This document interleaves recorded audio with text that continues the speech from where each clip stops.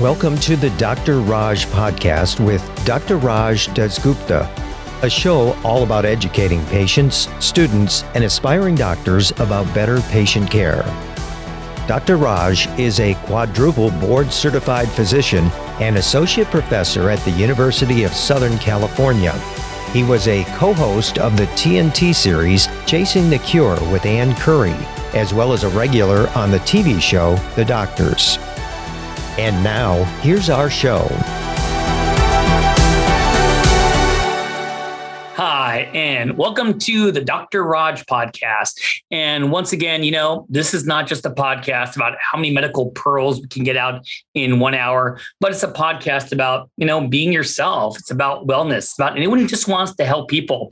And today, the best part in the whole world about having my own podcast is I can put my friends on it as much as I want. So today I have not only a friend, I actually have a endocrinology guru. I know I'm embarrassed by saying that. Wow. But the key thing is that, I love this guy because he was actually my resident. I was so privileged to have a part in, mentoring him early in his training. And I always tell my students and residents, be better than me. And he took that to the next level. And that's why I'm so impressed with him is that, I was like quizzing this guy when he was on rounds with me. And now I'm interviewing him as the pro on these topics. So I'm so proud of him. I think the only thing he did wrong was that he didn't go into pulmonary critical care, but he could answer. Well, had to do something different so that I wasn't showing you up too bad, Well said and touche. But let me read a couple of things about Braden. Let's see what he gave me. So I'm going to be reading this off the list. So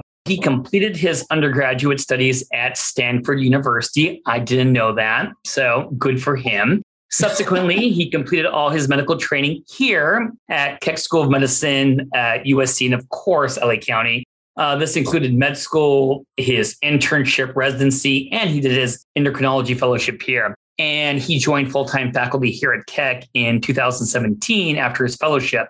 He is right now a clinical assistant professor, but I'm sure he's not too far away of being associate professor of medicine and a clinical educator in the division of endocrinology. And he spends his own, private practice and time teaching in clinics, teaching inpatient consult service, trainees at all levels. He loves lecturing to medical students, which doesn't surprise me. He teaches to pharmacy students. And he's been invited guest speaker on multiple topics in the realm of endocrinology, diabetes, at local conferences, CME events here in Southern California. I think he's being humble. He could have put more stuff in there. His name is Dr. Braden Barnett. Hey, welcome to the show, Braden. How you doing, bud? Thanks for having me on, Dr. Raj. This is, I think, my first podcast. So thank you for bringing me on. Oh, I'm glad there's another first with me here. All right, this makes it special.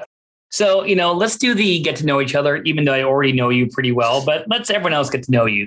So you went to Stanford. I mean, I'm glad you're not snooty like all the other Stanford people I know. You know what I mean? I'm glad you're down to earth.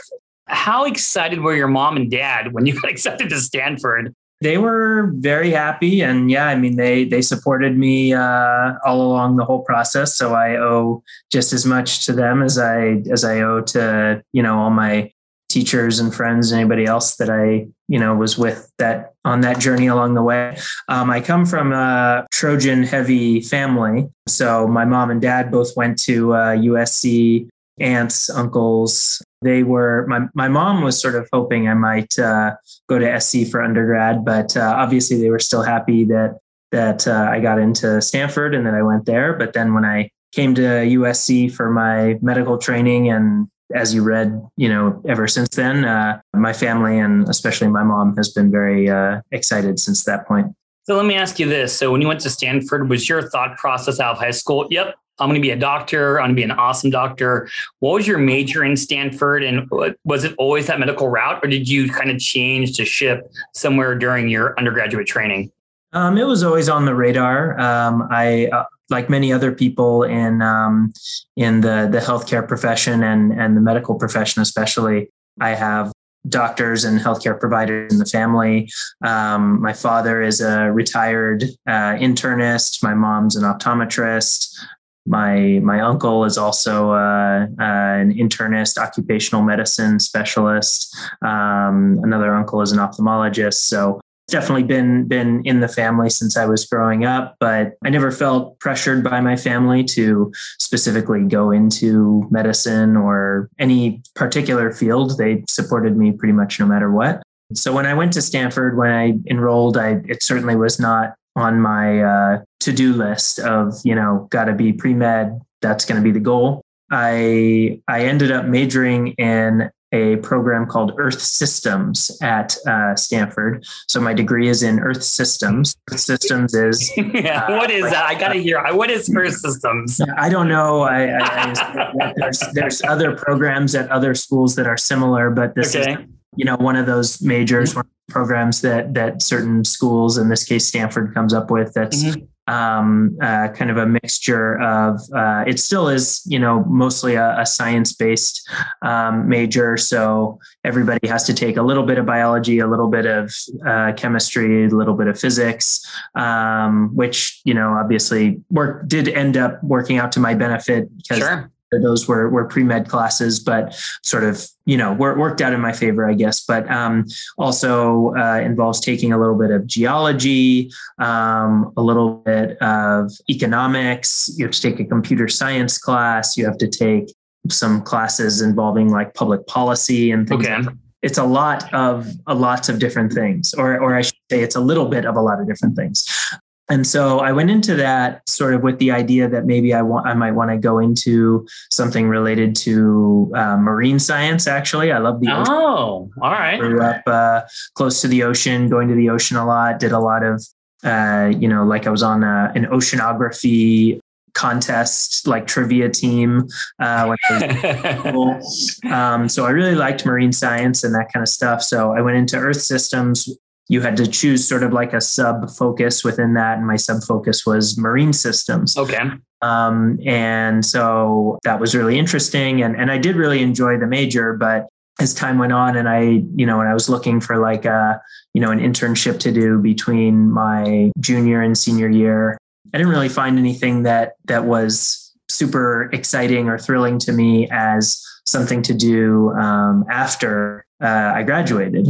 And I didn't really want to pursue another degree within that field. I wasn't interested in getting like a master's degree or a PhD in marine systems or environmental science or anything like that. And so all along, I had sort of been, having the idea of going to med school in the back of my head. And I had been, doing some extracurricular things to sort of pursue that further. And it was really, just at the end of my junior year that I made the decision that I was going to apply to medical school, knowing that because it was, maybe a little bit later than some other people who know really early on that they're going to do it. And then right after undergraduate studies. Since I was a little later than them, I thought maybe there's a chance that I wouldn't get in on the first round, but I got super lucky and managed to get into med school to start right after I graduated from undergrad, which is what I wanted at the time. Yeah. I didn't really have anything else that I wanted to do. And I don't really regret my decision. It's not like I was going to get on a boat and be a longshoreman around the world or something. So anyway, I don't regret that decision. And then, I sort of wasn't sure whether it was the right choice right when I started med school. But within the first couple of weeks, I really felt like it was the right choice. And I felt really glad that I had done it. And yeah, no regrets. Well, let me do a diversion question, which is, I never knew you were going to be like a Jacques Cousteau of the ocean. So have you actually been in the ocean, Braden? Like you want to do something in the ocean? Can you don a scuba gear and actually be part of that? I'm not scuba certified, so I've never gone scuba diving. And I do think that scuba diving sounds really cool. And I know a lot of people are, they say, oh, it's, the only way to see the ocean and to see things that are beneath the surface. I've done a lot of snorkeling and I feel like I've seen a lot of cool stuff. I definitely look forward to doing that again in the future. And I'm not opposed to doing scuba diving, but it is, a lot of extra, or not, at least a little bit of extra time and getting all the certifications. And to be perfectly honest, freak me out a little bit. The snorkeling, at least I know I'm always like kind of in control of. Okay. At any given time. So, but no, I do. I enjoy snorkeling, just going in the ocean, doing, bodyboarding and stuff like that. Cool. I've never surfed, even though I grew up near the ocean. But I enjoy just being around it. So you said you went to med school, EA Trojans, you chose the right place. And, I kind of like when you said that you were a little hesitant at first that you made the best decision ever, but it worked out. So 2 parts of med school. Can you tell my listeners, what was the toughest part during your didactic years, the first 2? What subject did you just regret or bad memories from? And the second part of the question would be, during the 3rd and 4th year, what was the best part of med school for you where you're like, man, I am ready to, hit the floor running? Right. So yeah, the first 2 years, as probably a lot of your listeners know, the first 2 years of med school are similar, at least in my opinion. They're very similar to undergraduate studies, except just that you are, hyper focused on certain subjects, and you're learning sort of all day long, or at least, most of the day. So instead of just a lecture that lasts for, an hour or 2, and then you're kind of on your own and you come back and you do the TA session or whatever, and you're in a group project, it's more just like, here's a bunch of information that you need to get into your skull, and you need to understand the physiology of what's going on. And so it is, in my opinion, it is just a lot of memorization. I think a lot of people would say, oh, well, you can't just memorize facts. You need to understand them. And yes, that's true. But at the end of the day, having certain things just committed to your memory that you can pull up in an instant makes it so that you're able to navigate, certain problems easier and better. So yeah, those first 2 years, just a lot of memorization, lecture. So that part doesn't, in my mind, it doesn't really require learning in much of a different way. If you already kind of have a good system for studying and how you acquire information that is given to you from either a lecture or a textbook or whatever. So what topic was the most difficult for me? I remember the neurosciences we did. So I think if I recall at USC at Keck, when I was a med student, at least that was the longest block that we did. I want to say it was like 2 months long of just neuroscience. That was tough for me. That was a lot of, doing all the neuroanatomy memories. Yeah. Parts of the brain and all that kind of stuff. So that one was tough. And the one I liked the most, which should not be surprising, was endocrinology, which I definitely had no affinity for endocrinology. I barely even knew what the word meant before the endocrine rotation or the endocrine block when I was a second year med student. And I really, really enjoyed that. So that kind of got my attention. And then, 3rd and 4th year. So then, that to me is sort of the more radical shift, but also sort of where things start to get a lot more interesting. So being on the clinical rotations, getting into the hospital, into the clinics, inpatient, outpatient, all that kind of stuff. So yeah, that was a big transition. And I enjoyed the first 2 years because it is kind of fun to really sort of just dive in and learn, all these topics sort of so intensely, but then sort of even takes it to another level once you're actually seeing how it works in the hospital and in the actual setting. So yeah, that was, definitely there were some long days and long nights on those rotations. But as a med student, you're still relatively protected, but it's certainly an adjustment. But there wasn't any time during all of that where I thought maybe I had made the wrong decision. There were definitely times where I was maybe not super stoked on what was going on. I definitely never regretted my decision during that time. You had to make the decision during your 4th year sometime to decide what specialty to go into as far as the broad specialties. So, you chose the best. Internal medicine is my jam. So why weren't you drawn to psychiatry? Why weren't you drawn to being a surgeon? Why don't you want to deliver babies? Some of my favorite doctors are OB-GYN doctors. Why did you choose medicine? As I mentioned before, definitely, I was probably at least partially influenced by my dad as a role model. Okay. He's a retired general internist. He did primary care. Sure. I had always seen and respected kind of the way that he described his interaction with patients, that he was sort of the one that in some way was sort of coordinating what was going on and sort of had to have a good understanding of what all the other specialties could offer. Right. So I thought that was cool. And then I tried to, again, keep an open mind when I went into medicine. Like I said, when I started undergrad, I didn't want to automatically, pigeonhole myself into going into medicine. And so just like when I started med school, I tried to keep an open mind about different subspecialties.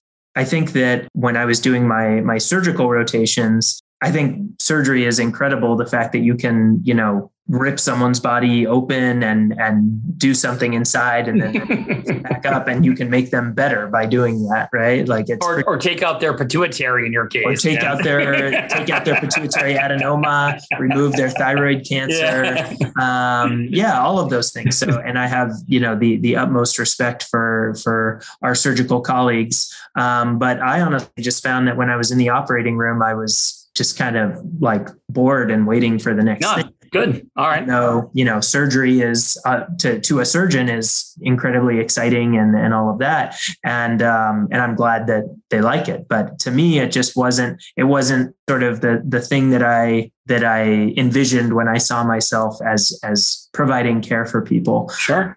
At least the operating room part of it. I know a lot of surgeons do many things outside of the operating room too. But so that's why surgery maybe didn't grab me. I mean, a similar thing, I guess, with OBGYN, there's, procedures involved with that that maybe I wasn't so excited about getting into. And I know that, there's a lot of critical thinking and medicine involved in many aspects of OBGYN as well. But, wasn't just exactly what I was looking for. Psychiatry was almost too much of just pure ethereal game for me. So I thought internal medicine sort of seemed like the ground where I could still, and I tried to keep an open mind even when I chose internal medicine. There are more procedure heavy specialties. There's more or less procedure heavy specialties than there's, general internal medicine, and a lot of general internists do a whole lot of different things.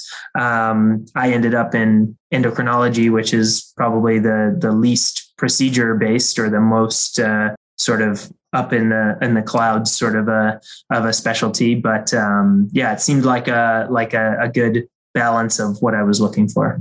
My listeners, when I was interacting with Braden, it was during that time, during the residency years. And I thought we had some really good rotations together. You were always smiling. What did I do wrong to not make you go into critical care and pulmonary? You get a couple central lines here and there. There's still some thinking involved in the pulmonary. What could I have done differently or better yet, don't put me on the spot. Why did you like glucose and bone health? How did that win? Why endocrinology? It's not you, it's me, Dr. Raj. The central line actually was probably my least favorite things to do in all of it. Okay. That was putting in central lines is always very nerve-wracking to me. That might have been the one thing that drove away actually the most from critical care. But I enjoyed my rotations in the medical ICU as well. And definitely I saw a lot of great outcomes for patients. Maybe the thing that was the hardest for me to see was how many, tough outcomes there are to see in the medical ICU. Yeah. That usually when a patient gets to the medical ICU, it means they're really, really sick and even the best, most outstanding medical care we have to provide might not be enough. And that for me just, wasn't sort of what I envisioned as being my day-to-day, I guess. Right. And so I have nothing but respect for people who are sort of like, yeah, I want that challenge. I want it every day. And I can accept that, sometimes we're going to put up our best fight and the universe is just going to say, sorry, it's just, you're not going to win this one. But when I do win a challenge, like that's what I want, is really to fight that fight. I think that's awesome for the Dr. Dasguptas out there and knows that.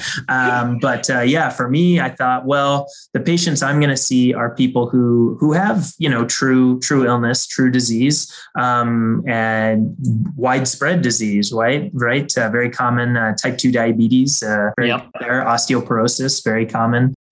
So I'm seeing things that are real things that affect lots of people, but I guess maybe just the fact that I can have a slow but steady change on someone's outcome over several years, or maybe at least several months, is sort of what drew me in, I guess. No, I love that. And now this is perfect timing. I love that you mentioned type 2 diabetes, because I wanted this episode with you to be very helpful for everyone, and I think what better way than to pick your mind about a disease that affects everyone, which is diabetes. So I have my questions here, and this is a treat for everyone. You're going to hear it from the horse's mouth, the specialist. So forgive me, Braden, if some of these questions are too easy for you, but can we start off with this one?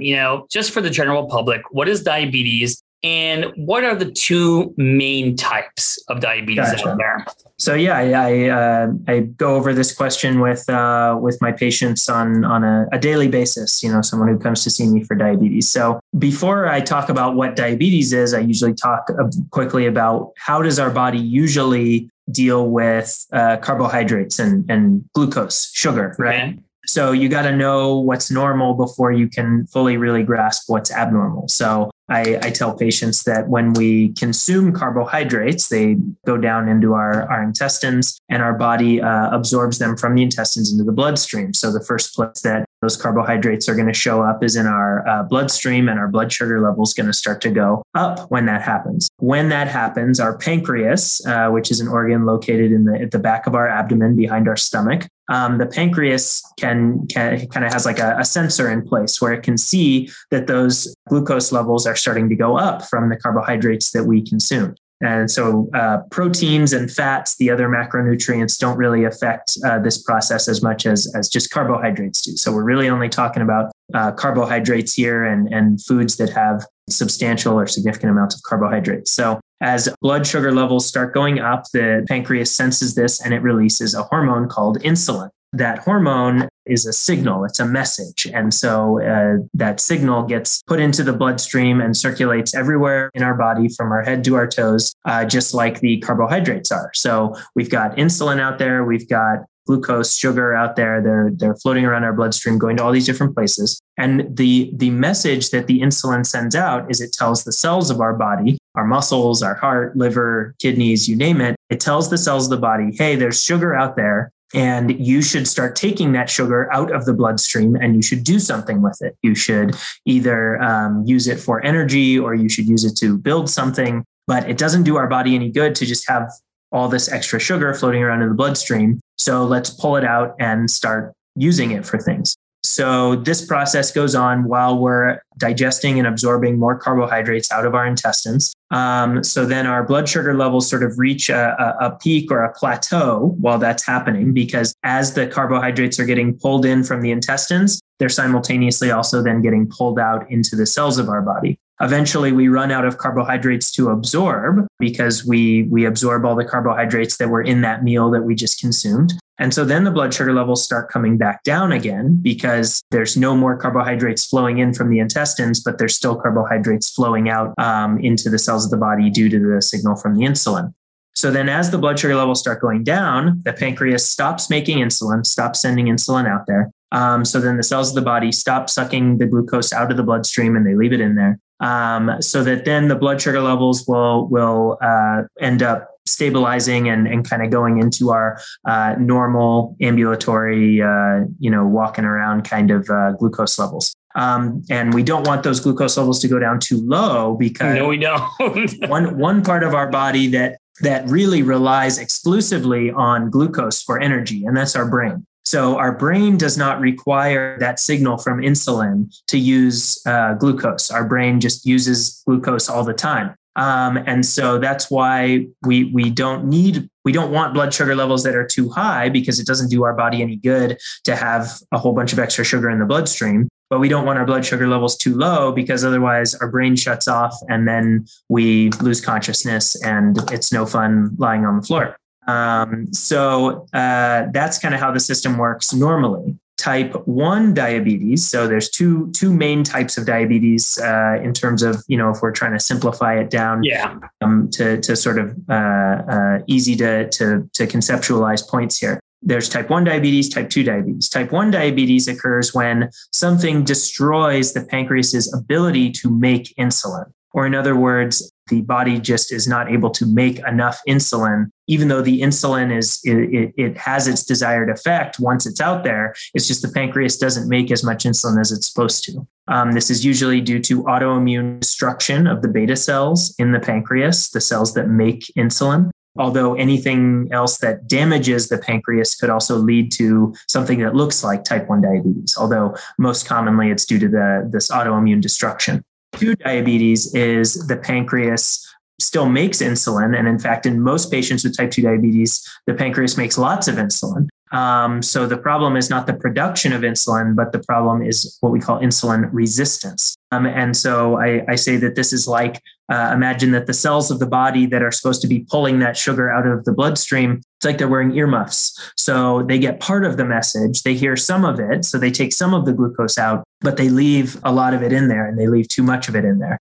So the end result with type 2 diabetes is that when somebody consumes carbohydrates, that upswing on their glucose while they're digesting the carbohydrates, it goes up probably faster and also for longer. So it takes longer for that sort of plateau to get reached. So their peak is higher, and then it takes longer for their levels to come back down to sort of desired normal level after the meal, because even though the pancreas is pumping out all this insulin, its effects are sort of only part way what would be expected.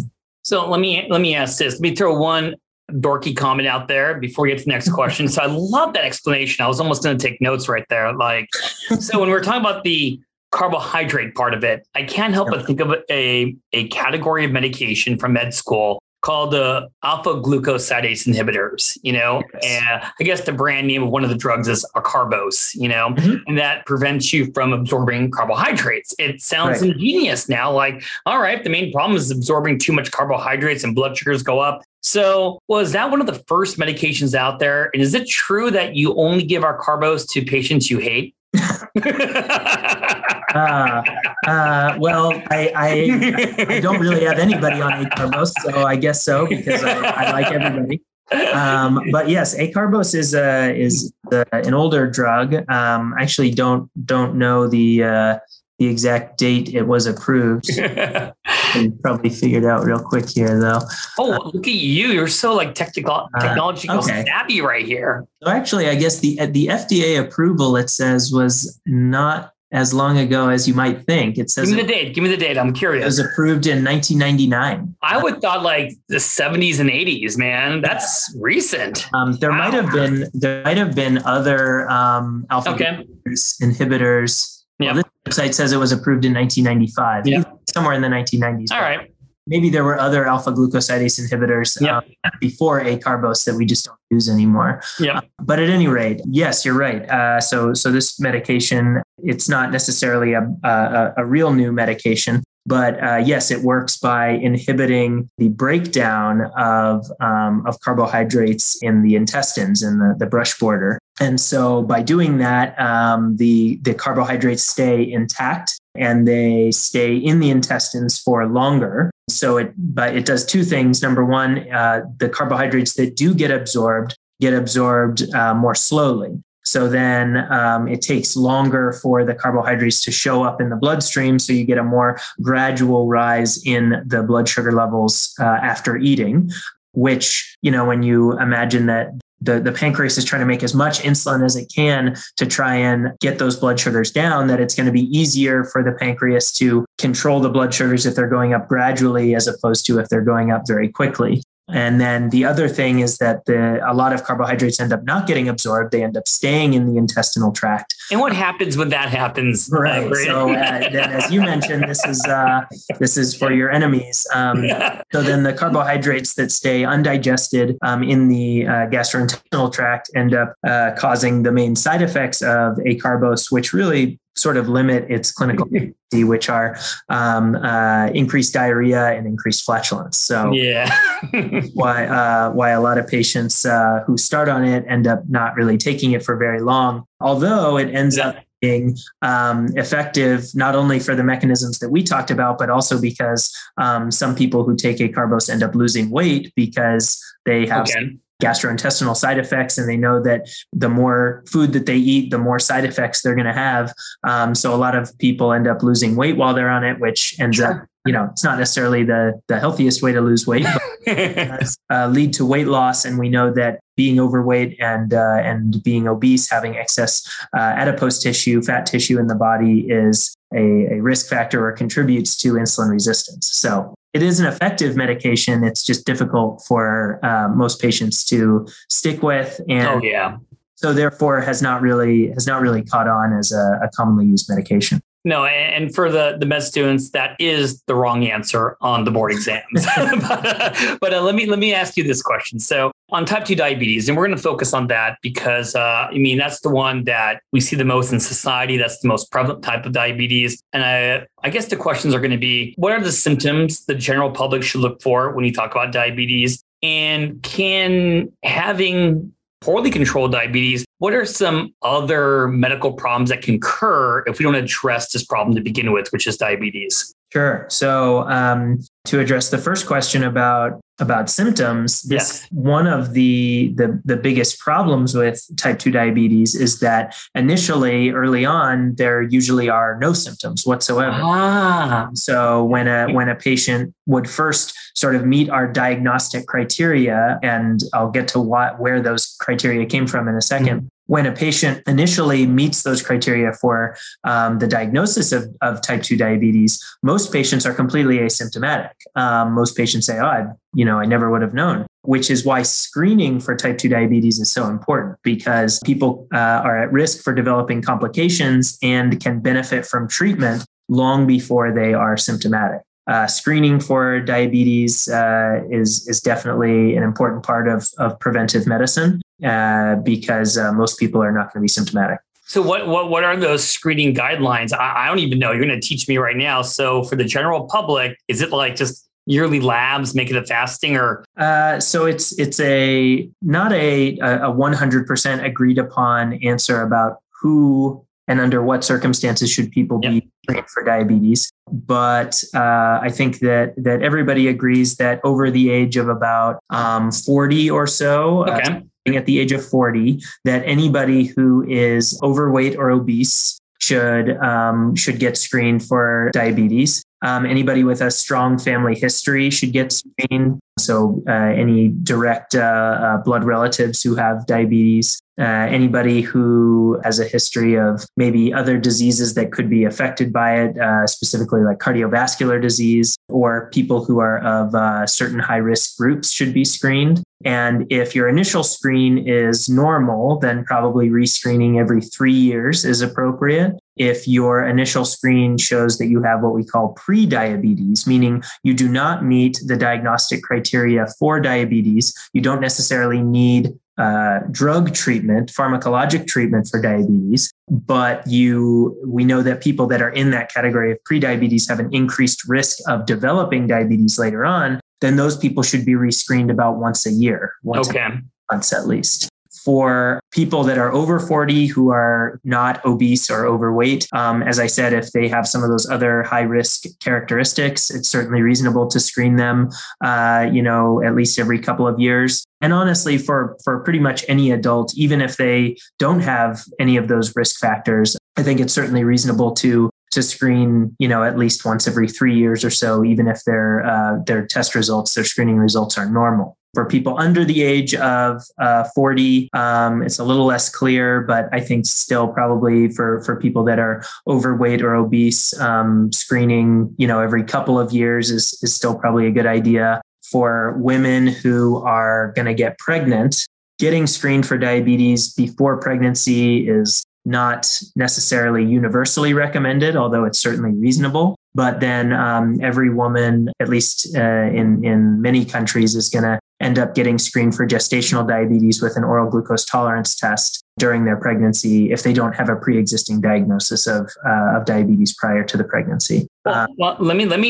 People are going to be asking this question right now. I feel it already. So the question's going to be: Let's talk about some of these tests. But let me just make sure the listeners understand. We're talking about screening. Screening is something we do in people who have without symptoms. We call that asymptomatic. So we're talking about diagnostic testing now, which are the same tests we use for screening. But remember, once again, that's a great point that he brought up, as you probably have no symptoms in type 2 diabetes. So what are going to be, now I'm going to say 4, so I'm going to put you on the spot. So, and tell me if I'm wrong, what are the 4 screening diagnostic tests that you use to give someone the diagnosis of diabetes? We'll start with the test that's used probably the least often, and that's the one that I brought up already, which is the oral glucose tolerance test. And so that's where you have someone come into your office, you measure their blood glucose level at baseline, you have them drink this pre-specified sugary beverage, this beverage that has a set amount of sugar in it. Measure their glucose at either 1 and or 2 or 3 hours afterwards. This is a test that is only used to screen for diabetes in certain circumstances. And the 2 circumstances that are used most commonly, the one that people are going to hear about is in pregnancy. And the other one that is probably less well known is in cystic fibrosis. Oh, okay. But so this is still a test that could be done in some other groups, but it's really only in those 2 groups, pregnancy and cystic fibrosis, where the oral glucose tolerance test is sort of the preferred screening test. So are you making these patients sit in your office 2 hours after you make them chug this Mountain Dew drink, or do you send them home, or how do you get the 2-hour value? Well, they got to stay there because you want to see the peak glucose level, the peak sugar level after consuming the sugary beverage. And so that takes up to as long as 2 or 3 hours after after consuming it. So, I guess if they wanted to go home, they could, but I think most of the time people end up just staying in the office and waiting to get their blood drawn. And that value is more than 200. Am I making up that number in 2 hours? Is that the cutoff? For gestational diabetes, there's actually lots of different systems and cutoffs that are used, and there's not sort of one agreed upon system. So, and the numbers are sort of in the system that we use here are sort of these random cutoffs, and they're not a multiple of 10 or a multiple of 5 that's easy to remember. But for non-gestational diabetes, then yes, we're looking at a cutoff of 200. Gotcha. That's the one that jumps in my mind for some reason. So, so we got that one. What's the other one? So what's number 2? So then, just to be clear, I hardly ever order oral glucose tolerance tests. Almost never do, because I'm usually not the one who is screening someone for gestational diabetes or screening someone with CF for diabetes. I'm usually seeing them after they have been based on the screening test. So I pretty much never order oral glucose tolerance tests. So then the other test that you mentioned, the most common one that I would use is the hemoglobin A1C level. What is it? What, for the general public, what is a hemoglobin A1C? So hemoglobin, as a quick review, these are the molecules that carry oxygen within our red blood cells around our body.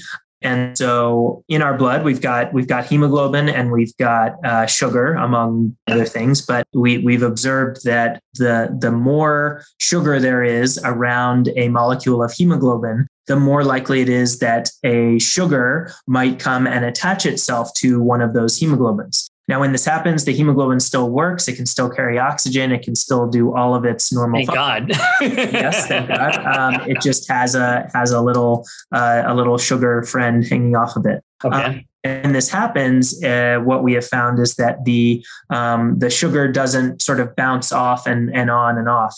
Once it's on there, it's on that hemoglobin molecule for the rest of the lifespan of that hemoglobin molecule until the body breaks it down into its individual components and recycles it and makes a new hemoglobin. But that's like 120 days, right? It's about 100, 120 days. And so that's kind of where this 3-month mark comes from, where we say your hemoglobin A1C level correlates to roughly what is your average glucose level over the past 3 months. So this is assuming that during times when your blood sugar is high, that you're attaching more glucose molecules to your hemoglobins out there. And this assumes that when your glucose is low or normal, I guess, that you're attaching fewer glucose molecules to your hemoglobins. So that's why it sort of takes all of your highs, all of your lows, all of your averages, and smushes it all into one number and gives you a rough average. And what is that number for? What's the memorized number here, Braden? What number says, you've now hit type 2 diabetes? So 6.5%, which is how we measure hemoglobin A1C in this country using percent, meaning what percent of all of your hemoglobin molecules out there in your body, what percent of them are have a sugar attached to them. Gotcha. So we set our cutoff for diagnosing diabetes at 6.5%, 6.5%. What about this pre-diabetes thing? Where does that fall into the number? Pre-diabetes, the number to memorize there would be the upper limit would be at 6.5%. The lower limit would be down at 5.7%. Okay. So if you're between 5.7% and 6.49%, then you would fall into that category of pre-diabetes or at risk for diabetes, at increased risk for developing diabetes. Now, if someone goes to a clinic, maybe not your clinic, is there an A1C you can stick in the finger, or does it always have to be a blood work? No, you can get what we call point of care hemoglobin measurements. So that means that, just like you said, instead of going to the lab and drawing the blood and sending the blood to the lab and then waiting for the result to come back from the lab, you can poke someone's finger, get a couple of drops of capillary blood out of their finger, and you can do a test that comes back in about 5 minutes. Now, is that going to be as accurate as checking a glucose? Because I know many things when you do a finger stick glucose, so many things factor into it. Is the A1C more accurate when you get it from a finger stick, or are you going to make fun of it and say, you need to go to the lab and go to the vein and repeat that? Very good question. And I don't have any numbers or statistics in front of me that I can quote to you. But what I can tell you is that I think, just like any other test that you do, if you're doing a version that's, portable, quick, fast, you have to sacrifice something, right? Those benefits. And so what you are sacrificing is accuracy. And I will say that in the past, just sort of by coincidence or serendipity or whatever you want to call it, I've had patients who got a point of care A1C done, and then either on the same day or very close, when you wouldn't expect that the A1C should have changed by very much, they also got one done from a standard venous blood draw. And the values are sometimes substantially different. Oh, man. Okay. So sometimes they're not. They're usually within a couple of percentage points. Sure. Okay. Sometimes you'll look and, it might be enough where you would say, wow, this actually sort of changes my recommendation to this person. Of course. So, I think they have a role, and I think they are useful, especially if you're seeing a patient and you don't have any other blood tests that you're going to get. This is the only test that you really need to see from them, is just their A1C. Then I think it makes sense to do the finger stick test. And if you get a value that's clearly above your goal or clearly, well at your goal, then maybe you don't need to send that patient to get another venous blood draw. But otherwise, you do kind of have to take the results you get with a grain of salt. So let's close loop on this. Let's talk about 3 and 4. And I'm assuming we're going to talk about the main character here, glucose. So what's the last 2 ways that we're going to be diagnosing diabetes? Another one that maybe is not used as often, but a random glucose level. You read my mind. You get any glucose level, any time of day, and that glucose level is over 200 milligrams per deciliter. Whether the patient has been, eating, not eating, on medications, whatever, if the glucose is over 200, and they specify in the most diagnostic criteria, like from the ADA and other societies, they say that you have to have typical symptoms of hyperglycemia. So initially we said that most of the time, or a lot of the time, especially in the early stages, diabetes is going to be asymptomatic. So the point of why they add this in there is this is to rule out the people who might just have a transient one high glucose level because they got a dose of a steroid that might cause a very temporary transient increase in their blood sugar levels that then go away later. So a random glucose level that's over 200 in somebody who has typical symptoms of hyperglycemia, which the symptoms we look for there tend to be polyuria, meaning urinating a lot, making a lot of urine, which occurs because if you chronically have blood sugar levels that are so high that you have sugar spilling over into your urine, it's dragging water into your kidney and down into your bladder along with it, then a lot of people who have chronically very high blood sugar levels end up making a lot of urine. So they urinate more. They have to drink more water to replace that urine that's going out of their body. So we call that polydipsia, when someone is thirsty all the time. They feel like they're constantly having to drink water. And then people who have chronic hyperglycemia that is not treated actually end up losing weight a lot of the time. And a lot of weight loss, it might be due to fluid losses because they're urinating so much and they're not able to keep up with the fluid losses by drinking water. Although another part of it is probably that, remember we talked about how insulin helps our body really sort of harness the energy of those carbohydrates in our bloodstream. So if your blood sugar levels get really, really high, you're losing out on all of that energy because it's all just sitting in your bloodstream, not being used. Yeah, so what a waste. Will go into a what we call a catabolic state, meaning they have to chew up their own muscles and fat tissue just to have enough energy to keep going until they get treatment, which then can help their body actually utilize the carbohydrates for energy. Then the last one, so we had the random, and we know its limitations. So I guess the last one, if it's not a random, would it be a fasting? Would be the last one? You are correct. So a fasting blood sugar, fasting for at least 8 hours. So nothing to eat and nothing to drink except just plain water for at least 8 hours prior. If a fasting glucose level is 126 milligrams per deciliter or higher, then that would also meet the diagnostic criteria for diabetes. So this is assuming that somebody who has type 2 diabetes, that even if you give them 8 hours without any carbohydrate intake, that they are not able to get their glucose levels down below 126, even after 8 hours. And where these cutoffs came from, where these diagnostic criteria came from, was studies where they looked at huge populations of people, and they said, okay, well, where can we actually start to see physical differences in people? Where can we actually see that somebody has a physical complication that's different from somebody who has lower blood sugar levels, right? So A1C, for example. So they said, okay, what about someone with an A1C of 5.9? Well, do they have any manifestations that are different from somebody with an A1C of 5.8 or lower? And it seemed like most of the time, no, not really. So then they just kind of kept marching up. What about 6.0, 6.1, 6.2, 6.3, 6.4? And it seemed like maybe around 6.5. And obviously this is not universal because everybody's body and everybody's sensitivity to hyperglycemia and whatnot is different. But they said that maybe around a glucose or an average glucose level, an A1C of about 6.5%, that we can actually start to see physical changes in that person's body. Oh, wow. Chronic hyperglycemia. Okay.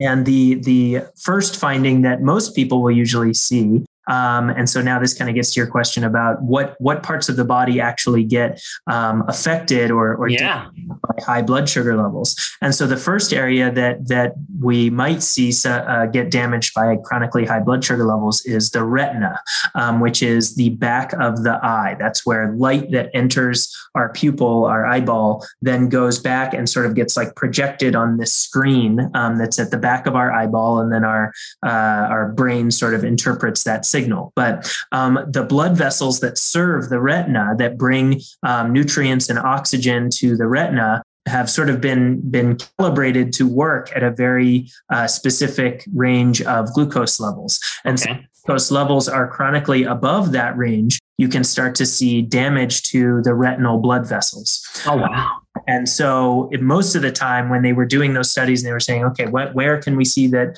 there's actually this difference between this group of people and this group of people? And they decided it was at 6.5% and higher. It was because in a lot of the studies that was where they started to see just the very, very, very, very, very beginnings of what we call diabetic retinopathy. Wow. So diabetic changes to the retina, as opposed to people at lower A1C levels who generally are not at risk of developing retinopathy. And of course, there are some people who might have A1Cs a little bit lower than 6.5% who might develop retinopathy. There's definitely plenty of people who have A1Cs that are higher than 6.5% who may never develop retinopathy. But it seemed like that was kind of the inflection point where the risk started to become more apparent.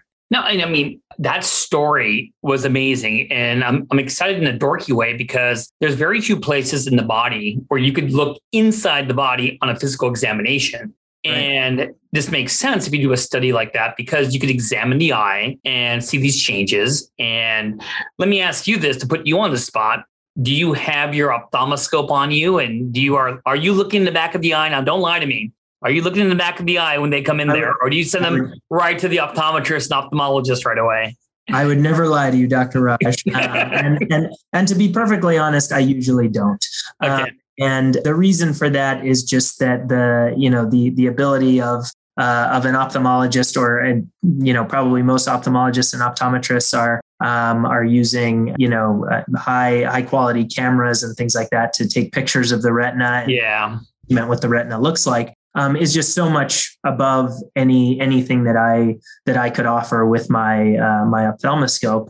And also it probably wouldn't change a whole lot of what I do. Okay. Our glycemic targets, even though, yes, they are there to help us try and prevent those complications. If I looked in someone's eye and I said, oh, you don't have any retinopathy, I wouldn't then say, oh, well, you don't need to worry about, getting your glucose under control, because I want to prevent them from ever developing retinopathy. And if I looked in someone's eye and I saw that they already had retinopathy, then I guess you could make the argument that might motivate the patient more to go out there and really do a better job of controlling their glucose. But I personally do not do my own retinal exam. Really admit that. I think that an eye care specialist, like an optometrist or an ophthalmologist, is going to get the best view of the retina and be able to give the best sort of assessment. Well, I'm gonna get to these last two, but I just want to make sure I finish, because you reminded me of my statement about symptoms. So would I be wrong, Braden, to say that, in broad strokes, what organs can be affected by diabetes? I guess almost every organ in the body. And we kind of thinking about two brain types, the macrovascular complications, to make people worried about heart disease and stroke and peripheral vascular disease. And then what we're talking about is what we call like the microvasculature, like things like the eye and maybe the kidney and nerves. Is that a correct statement? You're absolutely correct. So the complications that we have really sort of proven have a very direct relationship to the degree of hyperglycemia, of elevated blood sugar levels, are the retinopathy, which we discussed. The other microvascular complications are the kidneys, which we call diabetic nephropathy, and certain types of nerves in the body, especially the small nerves at the tips of our feet and in some cases our hands. And so we call that diabetic neuropathy. And so these large studies that have been done have shown pretty conclusively that the better you control someone's glucose, the more you reduce their risk of developing those microvascular complications. And the higher someone's glucose is, the higher their risk of developing those microvascular complications. And that has to do with damaging those very small, very delicate, very finely calibrated blood vessels that serve those organs. The macrovascular complications that you brought up, so this is really looking at cardiovascular disease, so heart attacks, strokes, and peripheral artery disease. those also definitely are, we see them much more commonly in people who have diabetes. There's no doubt about that. And we're finding now that there are treatments for diabetes that help decrease blood sugar levels and also help decrease the risk of cardiovascular disease. Although that is a more, or I should say, relatively newer finding that really our data up until just the past, several years was more focused on microvascular outcomes, and we didn't have as much to talk about macrovascular outcomes. This is a good segue. So the last two broad questions, they're broad, it's going to be talking about, I'm sure you have patients or know family members, and everyone listening today probably knows a family member has someone with diabetes. So let's say, my dad has diabetes for real and my relatives do. I can use a little exercise myself, Braden. I won't lie to you. Is there anything I can do to prevent me from developing type 2 diabetes? What can I tell the listeners? Yeah. So, we all have room for improvement. Raj. You always make me feel better. You and I included. So I mentioned earlier, what are the risk factors for developing type 2 diabetes? Well, probably the biggest risk factor, the one that sort of probably has the biggest connection to the development of type 2 diabetes, is actually one that we can't change. And that's our DNA. It's in our genetics. And we know that type 2 diabetes, especially even more than type 1 diabetes, is actually tied to genetics and family history. So it's not necessarily something we can change, but it is something that we can help use to inform our own risk. So then we know that patients that are overweight and obese, patients that are carrying extra adipose tissue, extra fat tissue in their body, that they are at a higher risk of developing type 2 diabetes later on. And so what has also been shown is that losing that weight reduces the risk. Okay. So people that are overweight or obese, weight loss in any amount has been shown to help reduce the risk of developing type 2 diabetes. And so the two components of weight loss are dietary modifications and increased physical activity, right? Sure. Dietary modification. There's lots of different, things out there that I'm sure you and your listeners have heard about, including, intermittent fasting and keto diet and all those sorts of things. We definitely don't have time to go into all of those, but what I will say is that there's data to support using all kinds of different, diets and food plans and all that kind of things out there. There's not one right or wrong way out there, and different plans are good for different people. And if someone is really serious about making a weight loss plan and making a meal plan, then talking with a registered dietitian or a nutrition educator might be a really good idea. I refer almost any of my patients that are willing to do it to talk with a registered dietitian. And then physical activity. I have a lot of patients ask me, what type of exercise is best? What type of exercise should I be doing? Mm-hmm. And the answer is any type of exercise is okay. There's not, good exercise or bad exercise. Anything that gets the heart going, kind of gets people burning calories and breaking a sweat. Those are all going to be good. Those are all going to burn calories. Those are all going to increase your metabolism. So all of those are good things to do.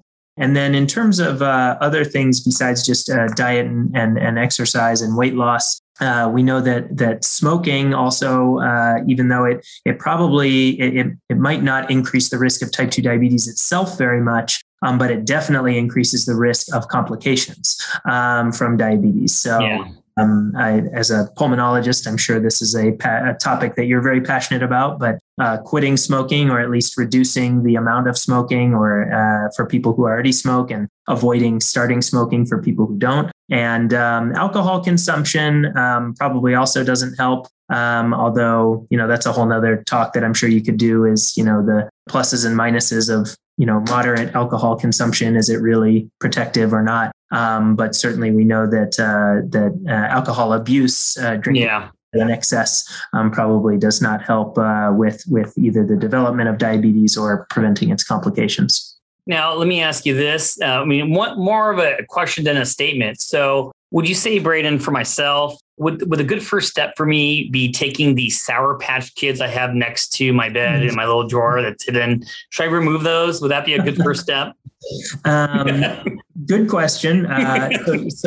Carbohydrate restriction. Right? So the natural assumption is what you just said, that if we get rid of the Sour Patch Kid, get rid of the sugar, you then no diabetes, right? And it probably is true that restricting carbohydrate intake and definitely restricting, the simple sugars, right? The stuff that we really know has no, I'm sorry to say, Dr. Raj, that has no nutritional value, like your bedside stash. I'm gonna edit this part out because I want. I'm just joking. You don't want to live in a world where you can't enjoy that.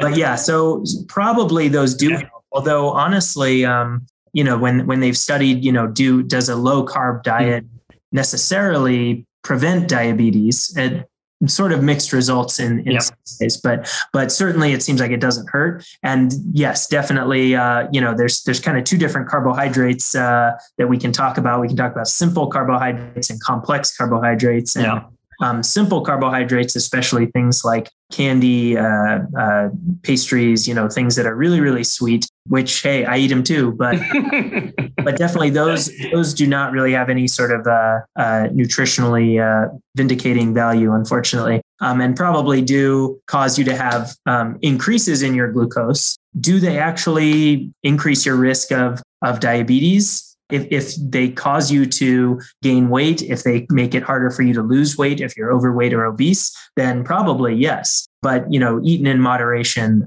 probably don't have too much of a bad effect. And then the complex carbohydrates, things made from whole wheat, whole grain types of carbohydrates like that, those are probably not going to be a huge contributor, although there's mounting evidence that certainly moderating your intake of those is probably a good idea as well. And I love how you took my jovial statement to like this awesome scientific answer. Oh my God.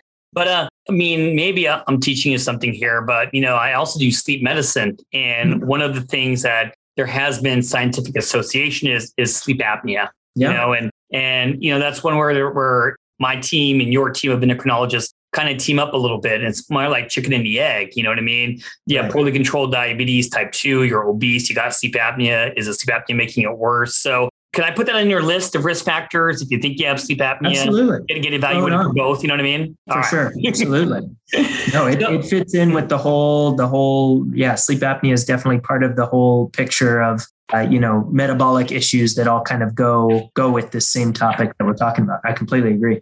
Cool. And, for the last one, I got to tell you, it's amazing how fast the time went. I mean, I got some really super dork questions, but I think we're going to save the real in-depth for my part 2 with you down the line, because I assume you had a good time, right? You're having a good time? Great time. All right. So let's finish on this. I got to tell you something about treatment. I just have to. It wouldn't be a closed circle. So let's say someone gets diagnosed with type 2 diabetes. We'll keep it simple because we could go far away. I'm sure the number one question people ask you is, hey, Dr. Braden, you diagnosed me with type 2 diabetes. Am I going to have to go on insulin? Yeah. How do you address that? And then after that, I'll give you my last question is going to be in regards to oral meds, what would be your go-to? But can you address the insulin question first, and then we'll call it a day? So insulin is, probably the oldest medication that we use to treat diabetes of either type. And I actually think I love that you're doing this live. This is great. Yes, well, I wanted to make sure that that yes, this is the 100-year anniversary of the discovery of insulin by Banting and Best at the University of Toronto in 1921. We've known about it for 100 years and started using it in, I think, the year after, in 1922, they tried using it for the first time. So for patients with type 1 diabetes, unfortunately, their only treatment option really is insulin. Are sort of other treatments that have been added on top of insulin that can be tried in patients with type 1 diabetes, although none of them are really technically FDA approved. But insulin is an absolute must for every patient with type 1 diabetes, at least for the current time being. For patients with type 2 diabetes, I think we probably used to have more patients on insulin than we do now because we just didn't have as many treatment options. But insulin is really not an ideal treatment for many patients with type 2 diabetes. Okay. There are some patients with type 2 diabetes who are well served by insulin, but for some other patients with type 2 diabetes, insulin may not be an ideal treatment for a couple of reasons. One is that obviously insulin is an injection, which is less convenient than something that's not an injection. Insulin, at least in this country, is quite expensive, actually. Okay. Again, is a whole nother podcast. that I'm not necessarily a great resource on that topic, but what I can tell you is that yes, insulin is in this country not cheap. It's actually relatively expensive. Insulin has the potential to over-treat patients and cause hypoglycemia. So remember about how when the pancreas sees that blood sugar is going down after we reach our peak, our plateau, and it starts coming down, then the pancreas turns the insulin off. Well, if you inject someone with insulin into their skin, that insulin is going to get absorbed no matter what you do and no matter what's going on with your blood sugar. That little ball of insulin that's getting absorbed after an injection doesn't know what your glucose is. And so that's why people who use insulin injections run the risk of developing low blood sugars or hypoglycemia. And then finally, the use of insulin in a lot of people leads to weight gain. And the reason for that is, as we were talking about earlier, when you've got all this sugar, all these carbohydrates that are sitting in your bloodstream, and they're not being used for energy or to build things, that a lot of people end up losing weight if their blood sugars get high enough. If you put them on insulin, now their body is harnessing all of that energy. They're drawing all of those carbohydrates out of the bloodstream. So then they might start taking those carbohydrates and turning them into fat cells. So that's one source of weight gain. And then also probably they're going to stop urinating as much as they were before. So then they're going to start holding on to more fluid, and they might gain some fluid weight as well. So it's sort of this cruel cycle that patients get put into, where their doctor's telling them, you've got to lose weight, you got to work on losing weight. And then we put them on insulin and they gain weight because of the insulin. So it's not an ideal treatment. Although to be clear, if there's people out there whose doctor, who they have type 2 diabetes and their doctor put them on insulin, your doctor may have a good reason for putting you on insulin. And there certainly are patients with type 2 diabetes who need to be on insulin or who are best suited for insulin therapy. But I think that the movement and sort of the goal is to try and avoid using insulin in patients with type 2 diabetes. Possible. And so that's why there are newer medications that are coming out, that have come out over the past 15, 20 years, and new medications that will continue to come out in the next 15 and 20 years that are hopefully going to make insulin less and less relevant for patients with type 2 diabetes and hopefully make it so we have other options that don't predispose people to low blood sugars, don't cause weight gain, and don't have the other sort of undesirable consequences of insulin therapy.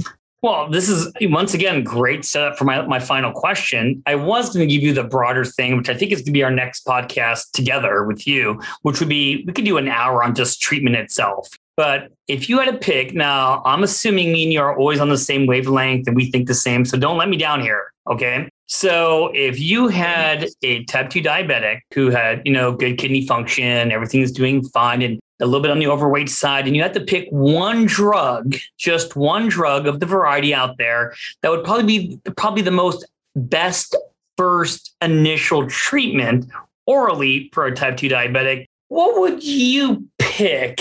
Because I'm already thinking one that I want you to talk about, but I'm a little scared here. What would you offer? Everybody's answer, or almost everybody's answer, is going to be metformin.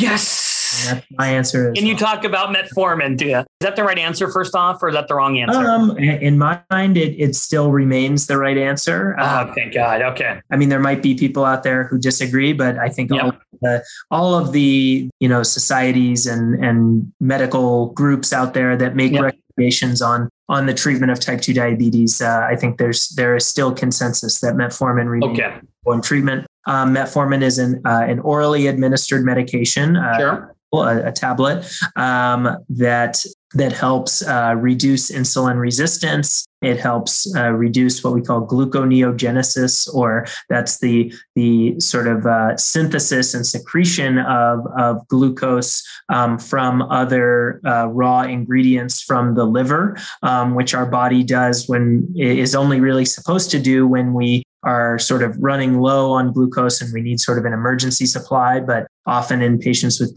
type 2 diabetes, their glucose kind of gets their liver gets mixed signals and kind of starts doing that on its own. But so metformin remains our number one first line treatment for diabetes for a couple of different reasons. One is that it's administered orally instead of an injection. And so that's easier for people to get started with. Number two, metformin does not cause hypoglycemia, low blood sugar. That's huge, right?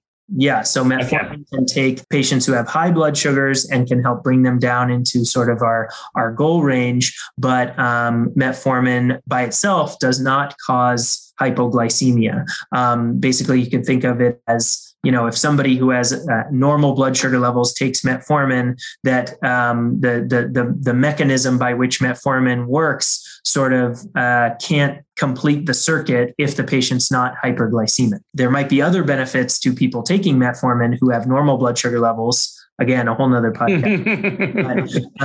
but for people with diabetes, the idea is that if you have a high blood sugar level, it's going to help, bring it down and hopefully keep it there, but it's not going to drop the blood sugar levels down too low. It does not cause weight gain. And in fact, a lot of people who take metformin lose a little bit of weight, which might be part of the reason why it works. It's not really a weight loss medication. So it's, if you look at the indications or the reasons why metformin is approved for use by the FDA, weight loss is not one of them, although it does do that for many people. And metformin has been around for quite a while, and medications like metformin. So it's generic, it's cheap, easy to get, widely used. We have a lot of experience with it, so we know that it's safe, or at least we know under what circumstances it's definitely safe and what circumstances it's not safe. So lots of experience on its side. So yes, that's why metformin remains the number one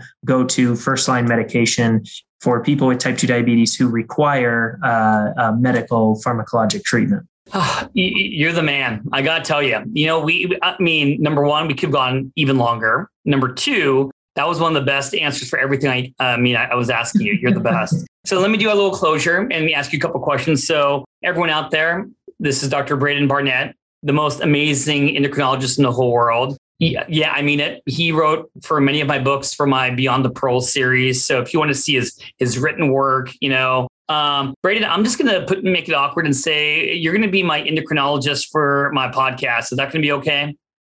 Sure. Yeah. You're just amazing. And I think we're going to have to get you back here and focus on some more diabetes things, and maybe we'll do some bone health. And I'm sure many people have thyroid questions. So you're going to be back. Okay. I'll be back. Did you have hey, I like the little Terminator thing at the end. Thanks for coming today. I really appreciate it. And trust me, we'll talk soon. Sounds good. Thanks for listening. This has been a production of Ars Longa Media. Our producers are Madison Linden and Chris Brightigan. Our executive producer is Dr. Patrick Beeman. This podcast is for educational purposes only and not intended for medical advice. Ars Longa, Vita Brevis.